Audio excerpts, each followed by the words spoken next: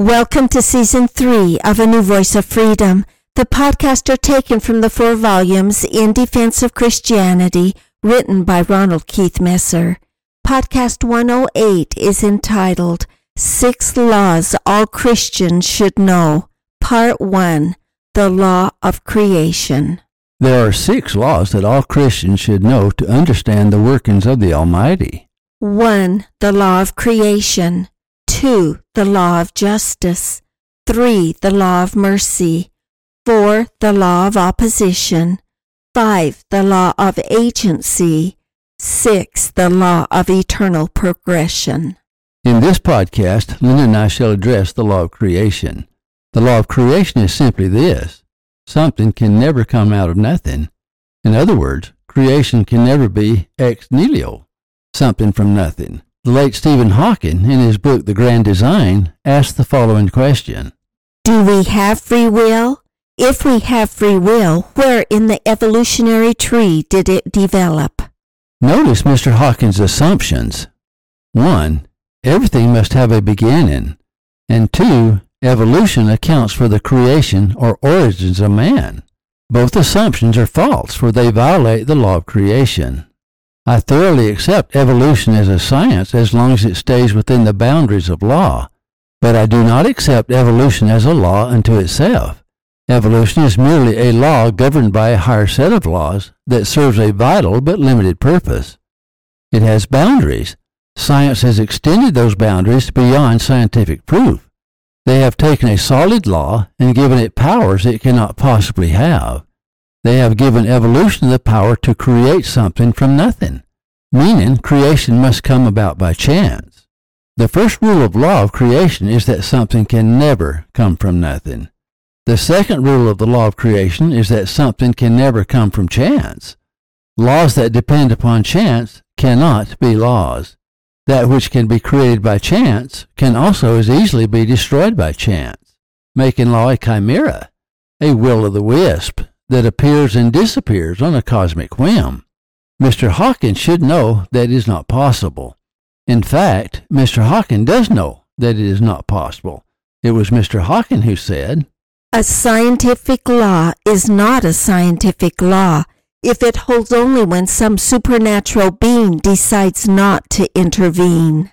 Some Christians may take issue with the implied atheism, but the statement itself is true. Laws cannot be arbitrary, and God cannot be arbitrary. An arbitrary God is an oxymoron. If the universe were run by an arbitrary God, it would self-destruct. However, Mr. Hawking contradicts himself when he said, According to M theory, ours is not the only universe. Instead, M theory predicts that a great many universes were created out of nothing. The first assertion stated by Mr. Hawking is true. Since the Hubble telescope, it is impossible to believe that ours is the only universe. Common sense tells us that the number of universes is infinite. It follows that there are other planets that contain life just as Earth does. They too are infinite in number. It is science that is under the superstition that everything began 14 billion years ago with the Big Bang. The Big Bang may or may not have occurred. The Big Bang may or may not be responsible for the universe that we inhabit, but the Big Bang is not the beginning of creation. In space-time, 14 billion years is nothing. It is like spitting into a tsunami. There is no beginning to creation. We are products of infinity. Creation is a product of infinity. There is not and never can be ex-nihilo, something from nothing. It is not possible that any universe was created out of nothing.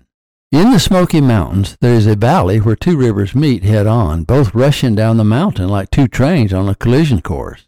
Where the 2 rivers meet head-on, both rivers join and take a different course, each making a 90-degree turn, becoming one river, each now going in one direction. That is the same collision course that science is on. On the one hand, declaring that everything is strictly governed by law. For example, speaking for science, Mr. Hawking said, There must be a complete set of laws that, given the state of the universe at a specific time, would specify how the universe would develop from that time forward. These laws should hold everywhere and at all times. Otherwise, they wouldn't be laws. The scientific community agrees on that universal truth. It is elegantly written by Mr. Hawking. However, like the two rivers rushing down opposite mountains into a head-on collision, science also proposes a theory that directly contradicts the statement just read. Again, we turn to Mr. Hawking. First, Linda will read contradiction 1.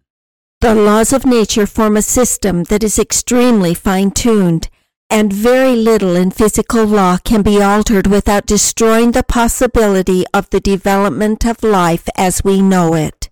Were it not for a series of startling coincidences in the precise details of physical law, it seems humans and similar life forms would never have come into being. How can science reconcile the two statements above? 1. There must be a complete set of laws that, given the state of the universe at a specific time, would specify how the universe would develop from that time forward. These laws should hold everywhere and at all times. Otherwise, they would not be laws. And 2, the laws of nature form a system that is extremely fine-tuned, and very little in physical law can be altered without destroying the possibility of development of life as we know it. With the contradictory statement, were it not for a series of startling coincidences in the precise details of physical law, it seems humans and similar life forms would never have come into being. Strict laws and startling coincidences are like the two streams rushing down the mountain. They are destined for a head-on collision. They can't both be true. A paradox is when both statements can be true at the same time, though they appear to contradict each other. A direct contradiction, however, is not a paradox. Both statements may be false, but both statements cannot be true. In other words, if one is true, the other is false. If the earth is governed by law, there is no room for startling coincidences. If the earth is governed by startling coincidences, there is no room for absolute law. The great scientist continues the contradiction. Because there is a law like gravity, the universe can and will create itself from nothing. Spontaneous creation is the reason there is something rather than nothing, why the universe exists, why we exist. First, we must differentiate between practical science and theoretical science. Because a person is a scientist, even a genius such as Mr. Stephen Hawking, does not mean that everything they say falls under the scrutiny of the scientific method. The conclusions stated above by Mr. Hawking are opinion, theory, hypothesis drawn from certain facts. Opinion has no effect on truth. They may be coincidentally the same.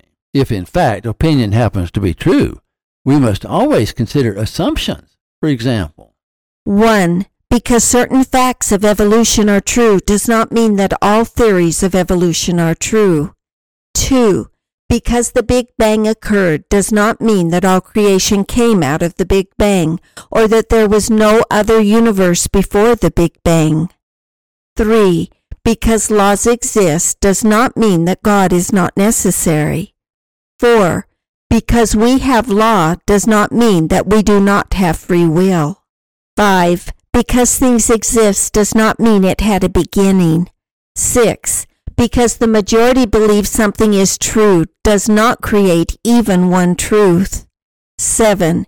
Because high authority, such as a Nobel Prize-winning scientist, claim something is true does not make it true. 8. Science is objective, therefore all scientists are objective. The list, of course, may continue, but you get the point. We must weigh every assumption before we declare something to be true. We must be very careful about vested interest, appeal to authority, appeal to majority, appeal to tradition, appeal to popularity, appeal to emotion, and so on. I want to list some fundamental principles that I feel must govern the law of creation. And to beat you to the punch, I freely admit they are all personal opinions, which coincidentally are all correct, naturally.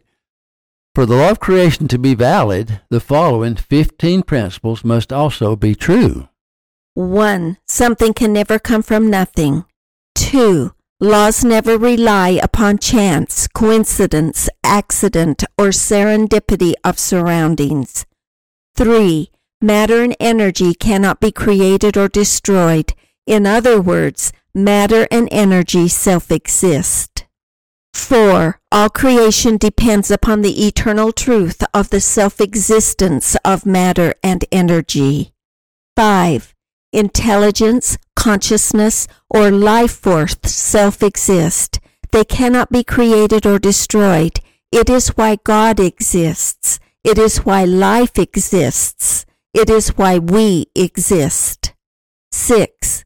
God is God because He is omniscient. He is the highest intelligence there is. That gives Him omnipotence, the highest power there is. 7. God organized laws from self-existing matter and energy. 8. All creation is governed by a complete set of laws, acting independently in the sphere where they are assigned by God. 9. All creations are governed by the laws of God, whether they are temporal creations or spiritual creations. 10. All creation is by intelligent design, governed by a complete set of laws. God is the grand designer and the lawgiver. 11. Without law, there would be no order, no creation, and no intelligent design. To understand law is to understand God.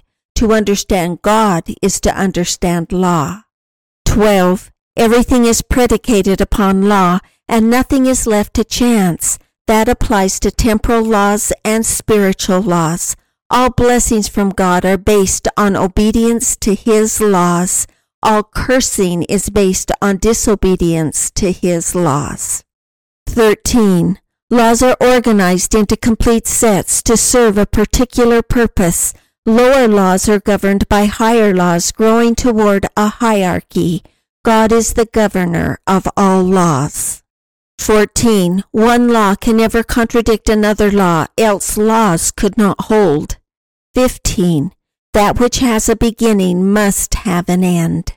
The purpose of this podcast was to lay the foundation for the necessity of law. In this podcast, we dealt only with the law of creation, and even then it was rather cursory. In the following podcast, we will discuss the other laws in their proper order. The law of justice, the law of mercy, the law of opposition, the law of agency, the law of eternal progression. Thank you for listening. Watch for our next podcast. In Defense of Christianity is available at ronaldmesser.com.